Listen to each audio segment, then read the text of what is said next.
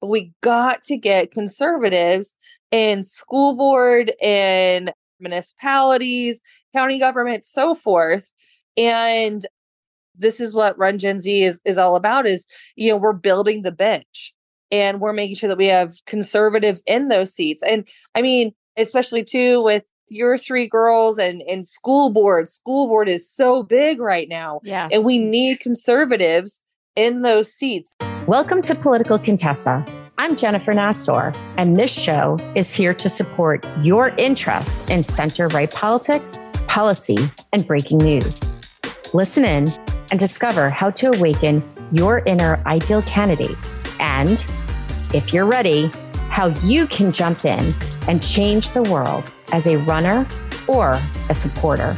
Welcome to Political Contessa. If you or a friend have ever considered running, or you know a woman who should, I've got something just for you. My quick guide called Secrets from the Campaign Trail. It will show you 5 signs to tell you you're ready to enter the political arena. To get these tips and learn about all new podcast episodes and ways to get involved, head over to politicalcontessa.com. Hello, and welcome to Political Contessa. This is Jennifer Nassor, and I am your Political Contessa. I decided that I wanted to spend a couple of episodes showcasing some young, impressive, amazing, active women in politics at different stages of their education, their careers, and different things that they've been doing, hoping that maybe I could encourage more young women, Republican young women, to run for office. But that takes you. That takes you to share with them the podcasts and to encourage them, because we know that women need to be asked at least 7 times to run for office before they take the plunge. And so I think finding women when they're in college, talking to women about politics when they're young girls, building their minds that they could do anything they want, including run for office, is a great way to get them involved and to get them started early and to get them to run early. And so I'm focusing on this running early part here because my guest today is a very, very impressive young woman. To me, by the way, you're still very young, but her name is Tory Marie Arnberger-Blew. She is an American politician who is currently serving in the Kansas House of Representatives. She was elected in the fall of 2016. We all know what that fall was. She's a Republican that was elected in the fall of 2016. She's from Great Bend, Kansas, and she announced her candidacy. I love this. I love this. I love this. This is like my dream as a mom. This was my dream when I was a kid. She announced her candidacy while she was a senior at Fort Hays State University. And she became the youngest member of the Kansas legislature and remained the youngest member of the Kansas legislature from 2017 until 2021. Now, you might just say, oh, she's a token young person in the legislature and probably, hasn't done much there. Oh, no. In 2022, this representative was elected as the House Majority Whip. So just in case you have no faith in where young women can go, she has actually achieved some great heights before she even turned 30.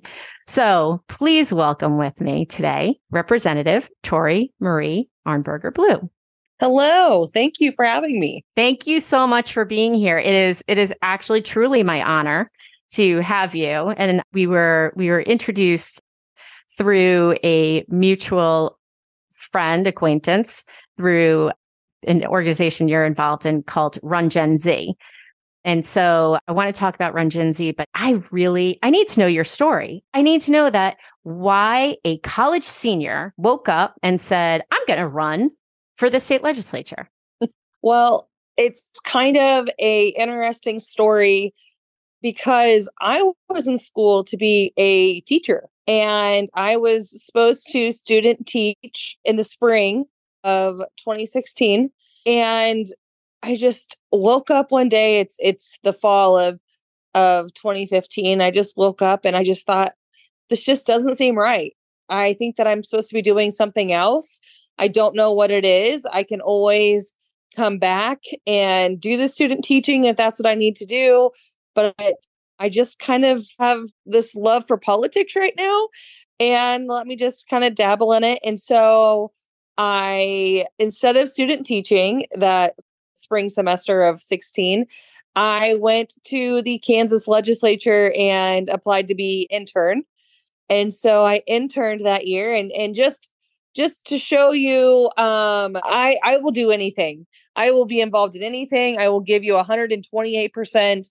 And so my internship was in Topeka, of course, where our state capital is, and I live in Great Bend, and that's a 3-hour drive. And so I didn't live in Topeka. So I moved back to my parents' house, and this internship is $0 that you get paid.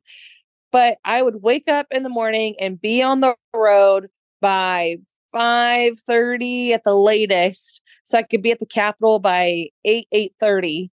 And then I would be there, intern all day and leave by 5 and get home by 8. Oh And my so, God. but How many days a week did you do that? I did it typically 2 days a week. And my legislator that I interned for, she was actually my professor, one of my professors in college, and one of my education professors. And so I was a substitute teacher as well. And so she understood if I got a phone call, I mean, I was already getting up. So if I got a phone call at 5:30 in the morning that they needed someone to sub, I would sub and then go to Topeka, hopefully another day that week. So I was there at least 2 days a week. And when I was up there, I just want to kind of go back a little bit. I asked my sitting legislator if I could be his intern. And his response back to me was, my office is too small for an intern. So I thought that was a little interesting because I went to visit him and he had one of the larger offices. Nonetheless, that's fine. Wow. Yep. And so when I was up there interning, I noticed he was gone for 3 weeks straight. Excused absence, excused absence. And so at first I thought, oh, is he sick? What's going on? Nope. I heard from people around the district he was just, they saw him around town. And his excuse always was, well, it's tax season. So, well, the legislative season and tax season never changes. So I'm sorry. Wow. And so anyways, after I tried to someone to run, everybody in my district, nobody wanted to run. It's 3 hours away, paid nothing. And those who were interested, they were just recently retired, and their response was, I want to be retired. And so I get it. So finally they said, Tory, if you're so upset, you do it. So I said, okay, I guess I'm doing this. So that's kind of my story of how I ran. I filed in the spring of my senior year of college, and it was a huge learning experience. And so when I walked across the stage, I decorated my cap and gown. My cap said Tory for Kansas 2016 and had a die cut of the state capitol. And I really thought the whole time, man, this is going to be really awkward if I lose, because now I'm stuck with all these graduation pictures with this idea that I could run for office. That's amazing. Well, clearly it was the power, right, of persuasive thinking, and it helped you. So wait, so you took out a sitting legislator on top of it. So he filed, and I was going to run against him. I said, I'm going to do this. And literally right before I was about to file, I think he caught, I don't know the answer. He was in the legislature for 20 years. And all of a sudden he announced that he was not running again. And so I hopped on right away. I knew the first person to file is typically the one that gets all the press. And so I filed, and he went unfiled. So I asked him for help and never got a response. So you intimidated him out of the race. He was a jerk. And then he proved how useless he actually was when he wouldn't help you. I can say that. I'm not going to say it, but it was very interesting. And again, I was 22 when I filed, 23 when elected. I reached out, obviously, I wanted to be his intern. I wanted to learn. I wanted to say, hey, let's work together. When you're ready to retire, I want to be right there ready. And I wanted to work beside him, and he just did not want, I don't think, wanted me to do that. And the other thing, and I love everything that you're doing with these podcasts, is I'm the first female to hold the seat in my district. Wow. And so, and it's sad though that it took till 2016 to have a female to hold this seat, but I've always had somebody that's held this House seat. It's always been for 20 years, 15 years, so forth. And so we don't have a lot of turnover. And I really think it's due to lack of pay, and it's so far away versus those areas that are closer to the state capital. Right. Which probably make it more competitive there. But I mean, I bring up a really interesting factor that I just want to stick with for a little bit, which is, and I've told you my story of when I was young and I wanted to run for office, and how demeaning the party bosses were with me. I did actually, I'll tell you, the one part of the story I didn't tell you was when I became Massachusetts Republican Party chair and I walked into my first RNC meeting, my party boss, my former party boss, was there, and he was the interim GOP chair in New York at the time. And he looked at me and he shook his head and he grabbed my hand and he said, "I made a big mistake with you." And I was like, that's all I needed to know. But that was back in the 90s, right? And I would love to think that this misogyny in politics has subsided. But I mean, the stats as well as I do. For most of our legislatures, most of our city governments and county governments, women make up under 30% of the elected officials. And so unless we change those numbers and get more women in there and more women who are helping other women, I think we're still going to continue to run into this. And it bums me out that you had that happen to you in the mid 2000s, mid 2010s, that was happening to you. So, but it's a great lesson. And look, you ended up ascending to a phenomenal position, and clearly having the gravitas and the esteem in your legislature that you needed to get you into the position of being majority whip. So let's talk about, that's how you got there. Now you're in public service. You have constituencies, so you're responsible to them. I think a lot of us that work together in the space believe in accountability and transparency and all those right. Really odd things that we don't see coming out of our federal government these days. Do you have some policy priorities? Are there things that you would like to change? Do you see yourself doing? I'm going to put you on the spot. Do you see yourself doing more? So, each session, I find something different that I'm interested in. And so, for instance, the first session I was interested in, I was a substitute teacher utilized in different school districts since I had my teaching degree. I wasn't just the babysitting school teacher. They actually had me teach the lessons and so forth. And I loved teaching history and government. Those are my favorite classes. And I would be like, "Do you guys know who Carrie Nation is?" So anyways, the first few years, it was just me learning about the budget. That's what I was so interested in, because we had a huge budget deficit, trying to figure out taxes. I'm super thankful that my mother is a tax preparer. So we made dummy tax returns. And that was huge when we were talking about increasing the tiers, and we're going to be a 2-tier, 3-tier system. For instance, down in Kansas, we're looking at doing a flat tax, so forth. That was huge to know. I'm seeing these percentages, but how much are we really talking for families of 4, single mom, the elderly, so forth. So that was the first few sessions, and I really grasped on to the lottery and learning how the lottery worked, because it was only earmarked for so much, and the rest of it was essentially free money. It just went to SGF. So those are my first few years, and then as I dabbled in a little bit more, really learned and loved to learn about sports betting. At the time, Kansas was looking into sports betting, and that's kind of where the love for the lottery went, and the money, and could we earmark some of this and put it towards other programs, since a lot of people aren't for gambling, but if we could raise money for these other programs, would that offset and maybe make those who are not inclined to vote for it maybe vote for it, that kind of thing. That's probably how I got into my majority whip position. But then lately, I got married in 2020, and my husband and I were trying to start a family.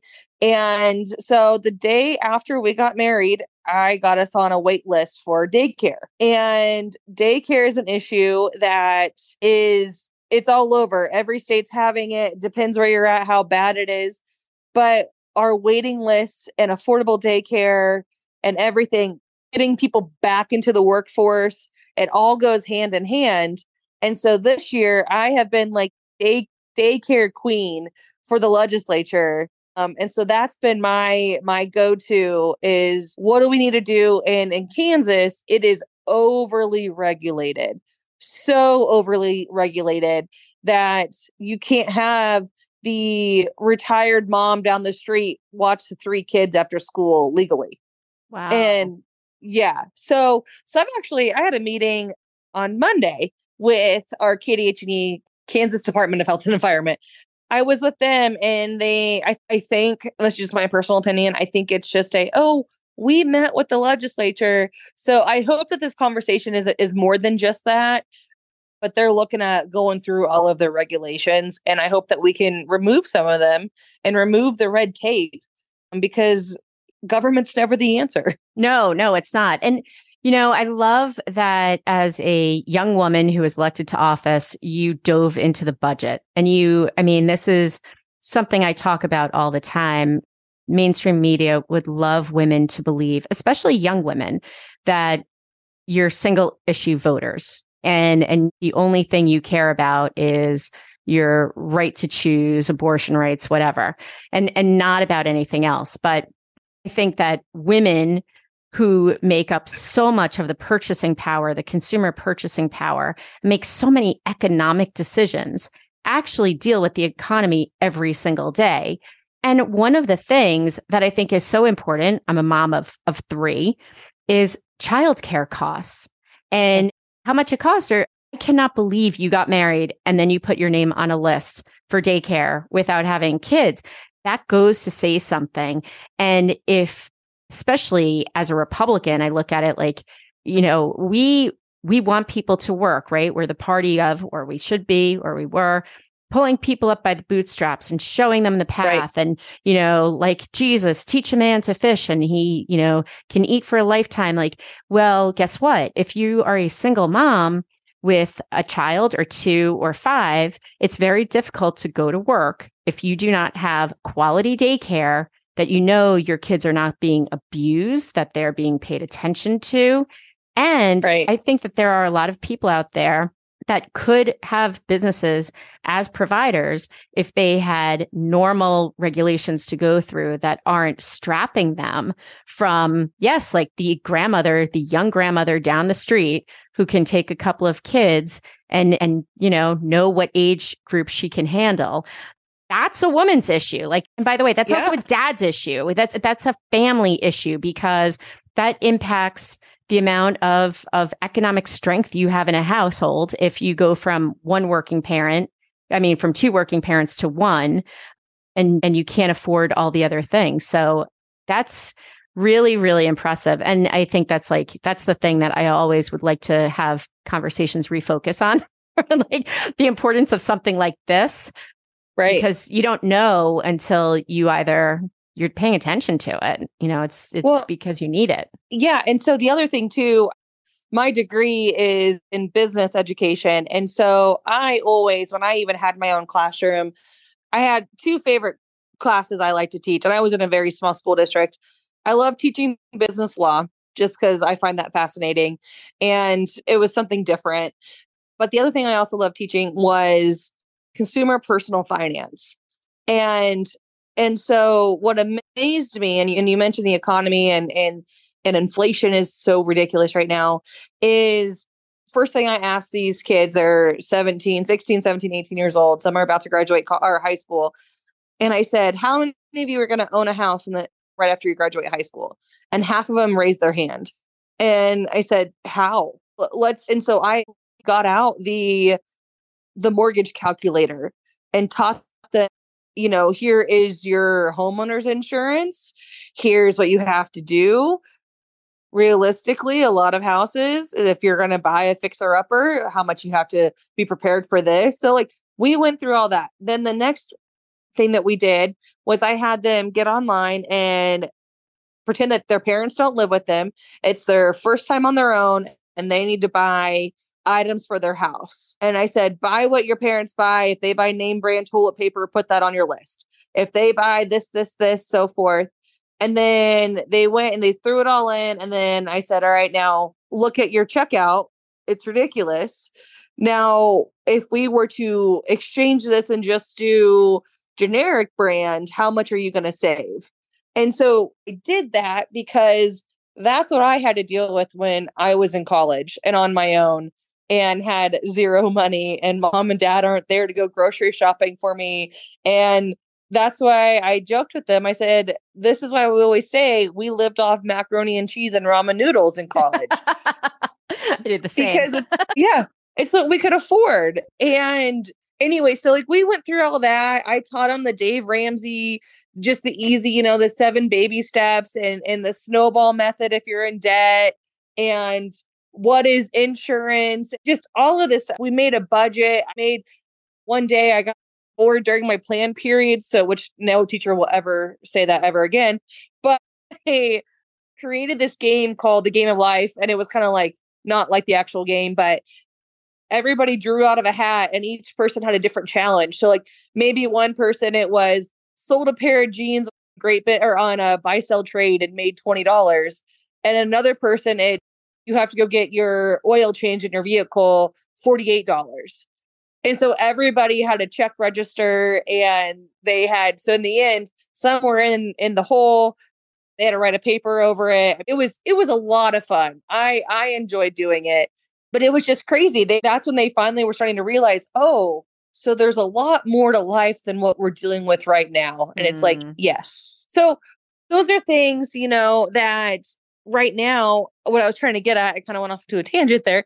What I was trying to get at is, somebody who, as a woman, and I think a lot of women are the ones that do all the grocery shopping in the house. And we bought a Dylan's credit card just for our groceries so we could figure out how much we're truly spending on groceries and kind of get the points back and so forth and get free groceries back. And it's amazing. We buy our beef in bulk. My parents get a cow butchered, so we do that. Or I buy chicken in bulk and freeze it. So I'm not buying any actual meat. And I'm spending $200 to $300 a week, every 2 weeks for my husband and I, and that's it. Yeah. I can't imagine with a family with 3 girls, or imagine if your little girls were boys. Right. And eating me out of house and home, right? Yes. So it's amazing to me. And these are conversations that I think Republicans should be winning on right now. There's no way basically the only conversation we should be having, because putting gas into a car is expensive. Putting food on a table. I have the same thing as you. When I go food shopping and I'm not buying a hell of a lot of meat, and if any, and it is, $200-$300 when I go to the food store and I look around, I'm like, what the hell did I just buy?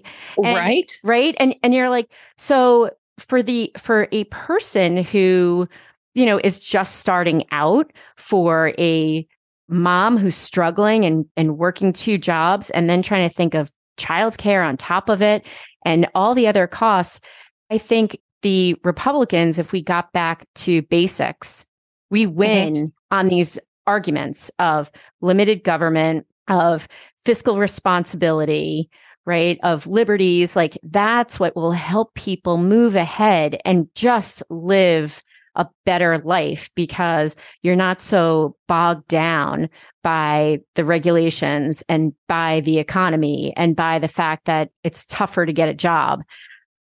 And so it's super. So I love what you're doing. I love what you're focusing on.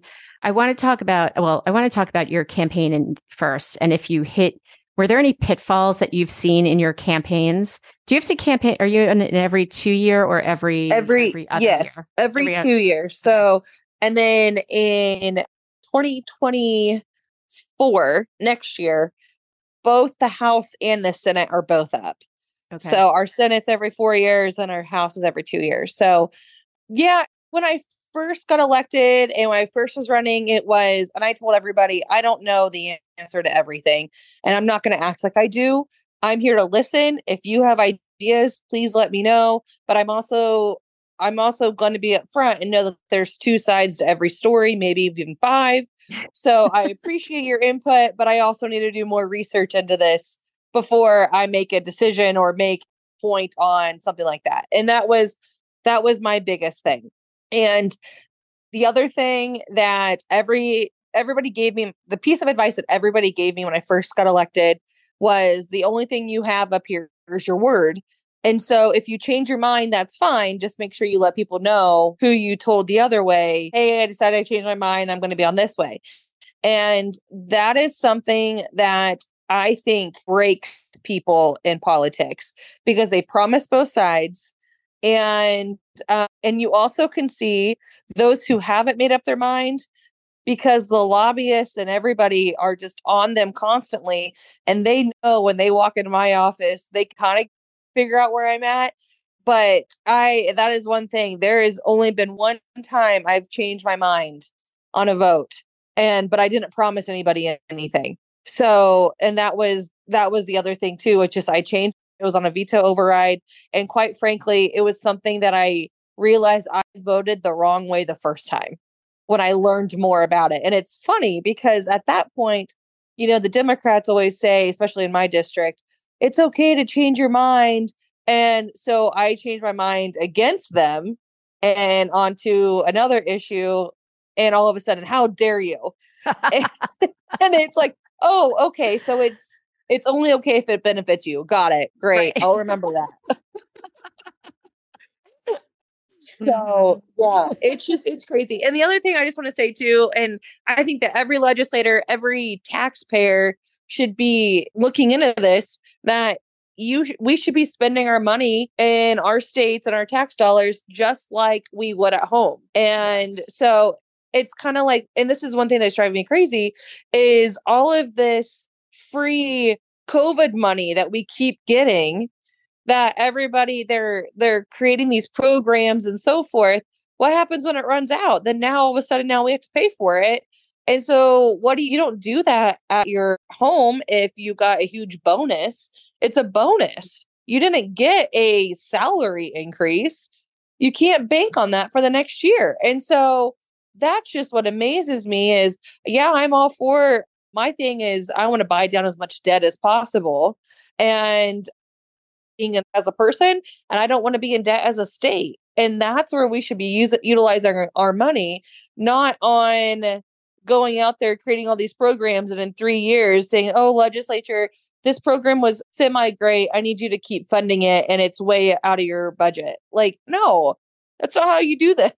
You just make too much sense. You're way too rational. Can you tell my husband that? I hope that I can't wait for him to hear this. Justin, listen. You are way too rational. Honestly, I mean, because that is one of the things you can't overspend. You have to pay attention to the budget. I tell people all the time, and you're an elected official, but I think you agree with me on this. Elected officials are not celebrities. They are public servants that work for us, are elected by us, and are paid for by our tax dollars.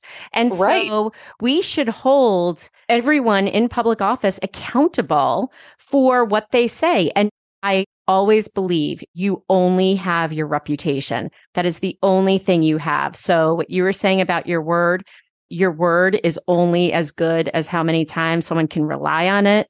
And the second someone finds that you're lying and you're playing games, you lose your reputation.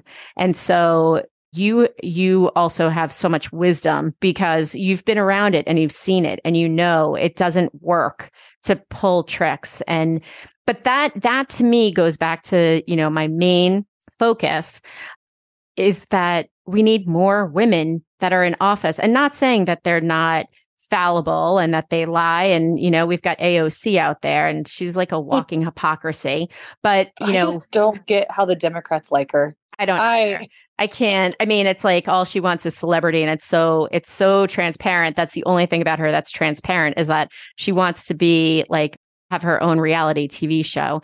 But, at the end of the day, I think that for the most part, women are better communicators, they're better negotiators, they're better collaborators. And what you see is what you get, because there's not enough time to play games and to try to make someone think you're going to do something that you're not.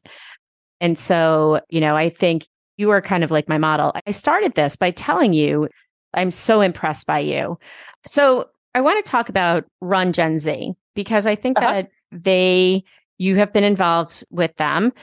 I think that it's a very impressive group of young people in politics who are looking to hopefully find more people who are going to run to bring back the Republican Party to our principles of smaller government, limited government, and, fiscal sanity. Tell us a little bit about Run Gen Z. Yeah, so our founder's name is Joe Mitchell, and he has some co-founders, and the co-founders are two women down in Florida. They're all state reps in West Virginia, and then a state rep in New Hampshire. So, and then Joe is from Iowa. So they kind of came together. Joe had this idea of, he ran when he was 21. I ran when I was 23. And there was really nobody there in our situation to help us, mentor us, so forth, unless it happened maybe through our own leadership team, so forth. And I can tell you in my situation, nobody was there to help me besides my friends here that are involved politically. But they kind of just wrote me off when I was young. And I get it. I was young. They didn't know where I stood, so forth. And so Run Gen Z was started to recruit and get folks under 30 to run for office.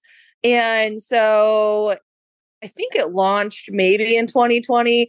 I got into the coalition in 2021. Joe and I met at a leadership institute. It was a 5-day deal where we're both young elected officials in the Midwest. And so I met him, and then I saw him again at the National Federation of Young Republicans, and we're in Indianapolis. And he goes, "Tory, I have this really, really great organization. I'd love for you to be part of it. I need mentors. And you as a young woman would be even better, because we're trying to figure out how to get more women involved.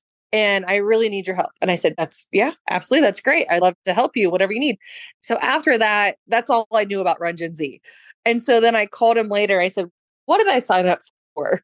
And so he said, "Everyone's focused right now on running for state office or even Congress, but we got to get conservatives in school board and municipalities, county government, so forth."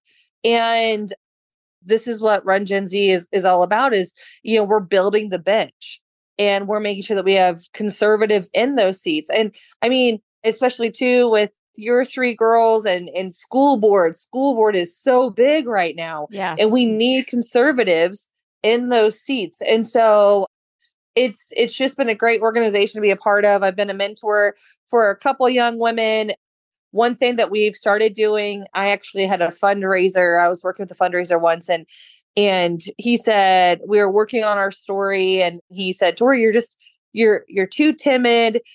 Why are you not really getting involved? Like, tell me what you've done. You've done great things. Why can't you talk about yourself?" And I said, "I don't know. I just can't. And it's just weird for me. Just kind of the typical woman thing. I don't want to talk about myself. I can talk about you all day long, but I can't talk about myself." And so he introduced me to the book called How Women Rise. And so it's a really good book. And so actually, as with the group that we all had our conference in Dallas in January, we had a women's roundtable and I had to head out early, but I said, hey, everybody, I'm reading this book. It's really great. And I hope that you guys can all read it at some point. Maybe we can do a book club. So we're actually doing a book club now with our young and elected officials or our candidates. And so we just started doing that. And it's really great to have these young women. And I said, this habit really doesn't say a lot, relate to it, but can you? And these women, and it's actually what's interesting is there's quite a few women in this coalition that have pageant experience. And I think that's wonderful. And Wow. so, yeah.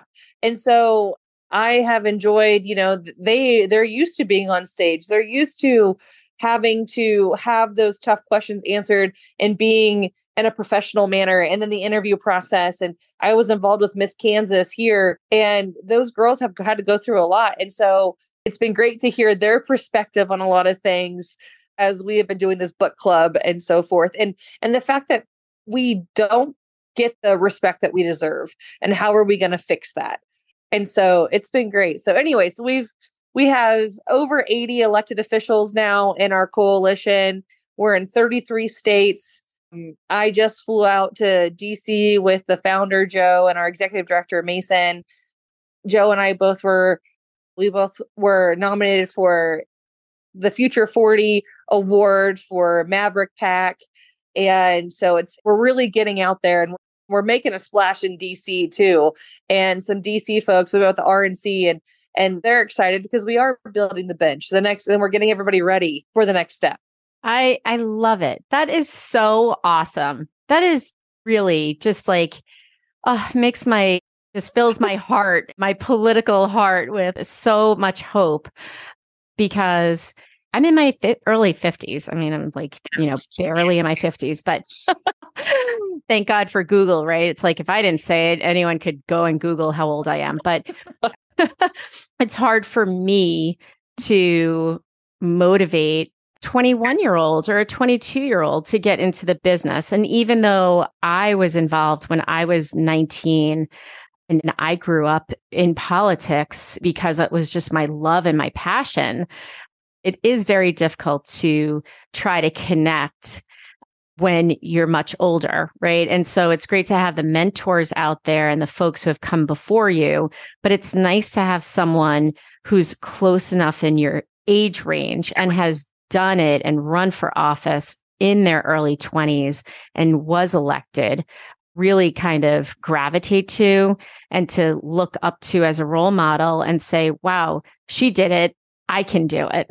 And it's also really wonderful. I mean, I was looking at the Gen Z board and I saw the female legislators, young females in Florida that are elected. Like that is just so cool to me. I think it's cool that young men are elected too, but we have this numbers problem where over 50% of the population are women in the United States, and women are so underrepresented. And I would like to see it. And the Democrats have done, to their credit, have done an amazing job having more women elected.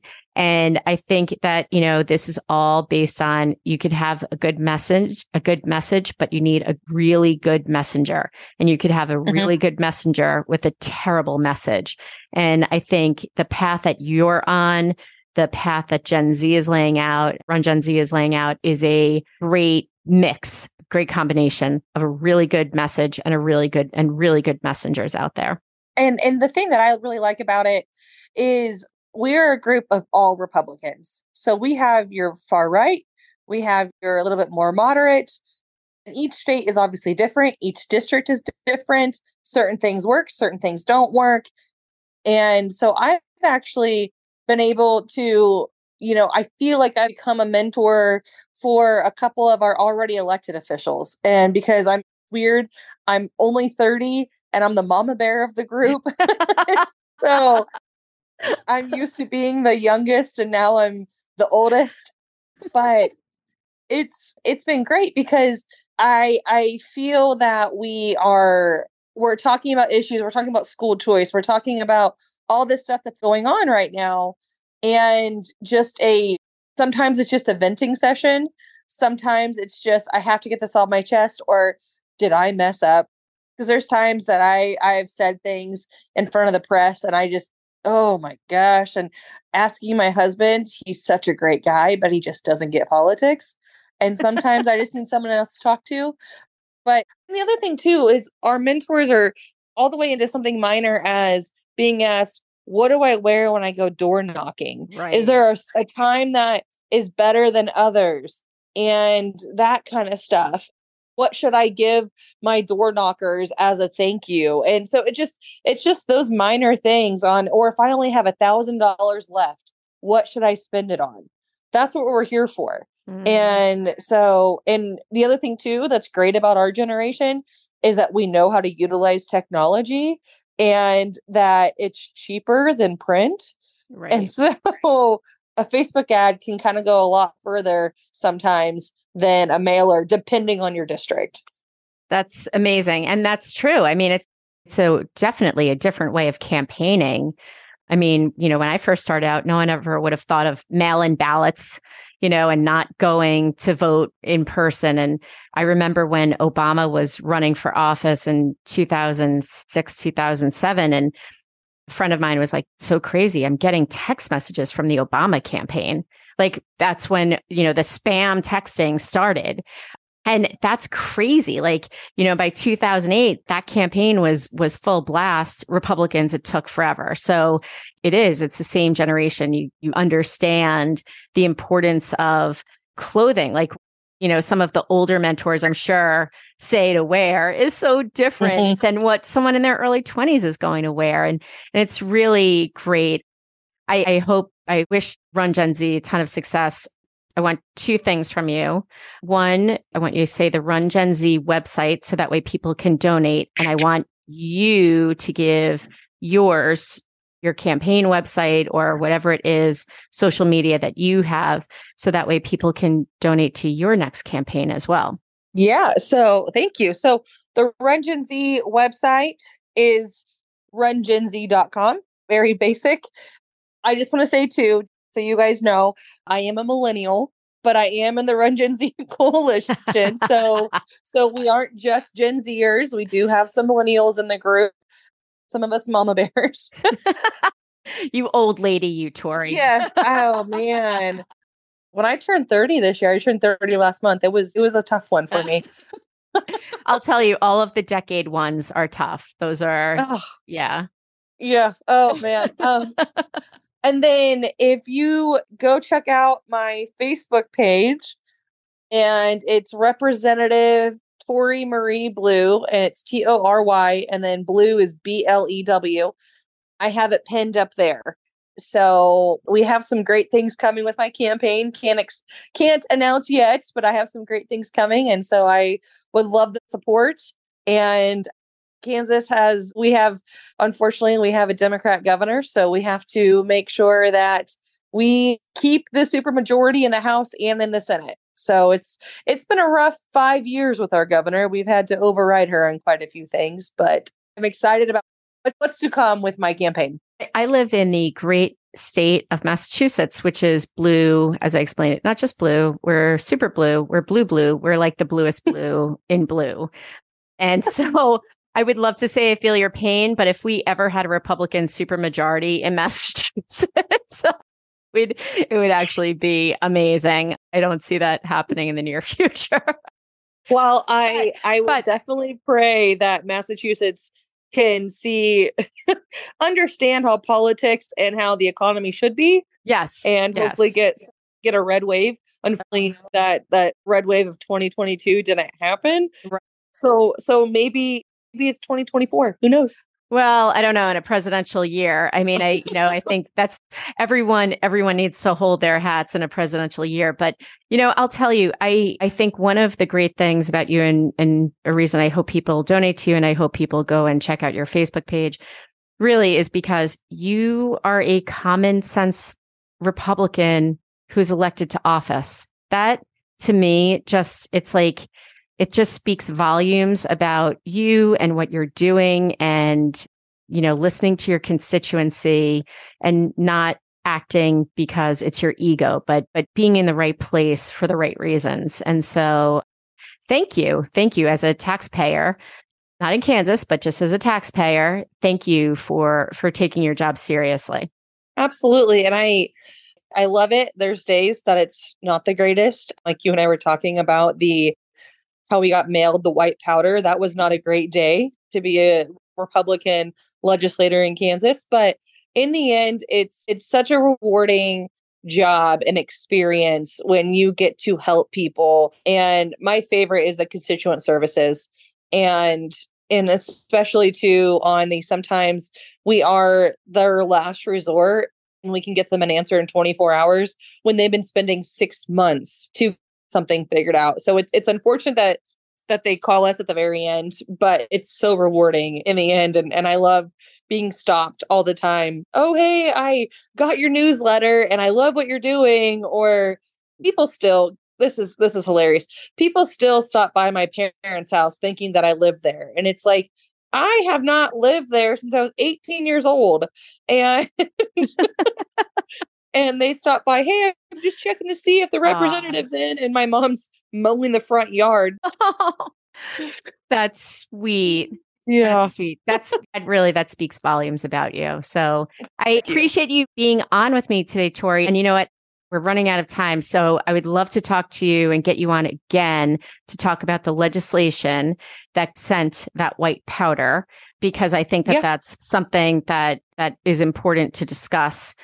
One, the legislation, and two, sometimes things happen in your job and you just have to, it's scary and you get through it, but you're doing the right thing. So I definitely would love to talk to you another time without giving away anything else.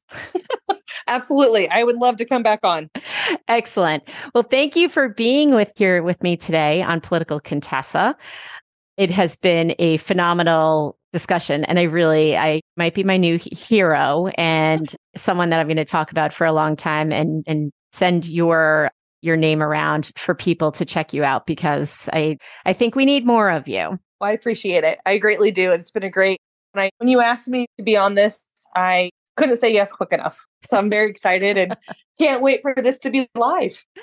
Excellent. Good. Please tell everyone to listen and we can do it again. So this is Jennifer Nassor. I'm on with Tory Marie Arnberger-Blew, a member of the Kansas House of Representatives. She was the youngest member of the House of Representatives. And as you heard, she is just an absolute dynamo. And I expect to see much more of her. Maybe the next governor of Kansas, maybe a member of Congress, who knows? But at 30 years old, I don't know about you. I feel like she has a long, long road ahead of her, and very positive road ahead of her. So thank you for being with me today here on Political Contessa. It was wonderful to have you listen. Again, Jennifer Nassor, your Political Contessa, and you stay happy, healthy, and safe. Thanks so much for listening to Political Contessa. For all the ways to listen and to get the inside scoop on what's happening in center-right politics for women like us, head over to politicalcontessa.com.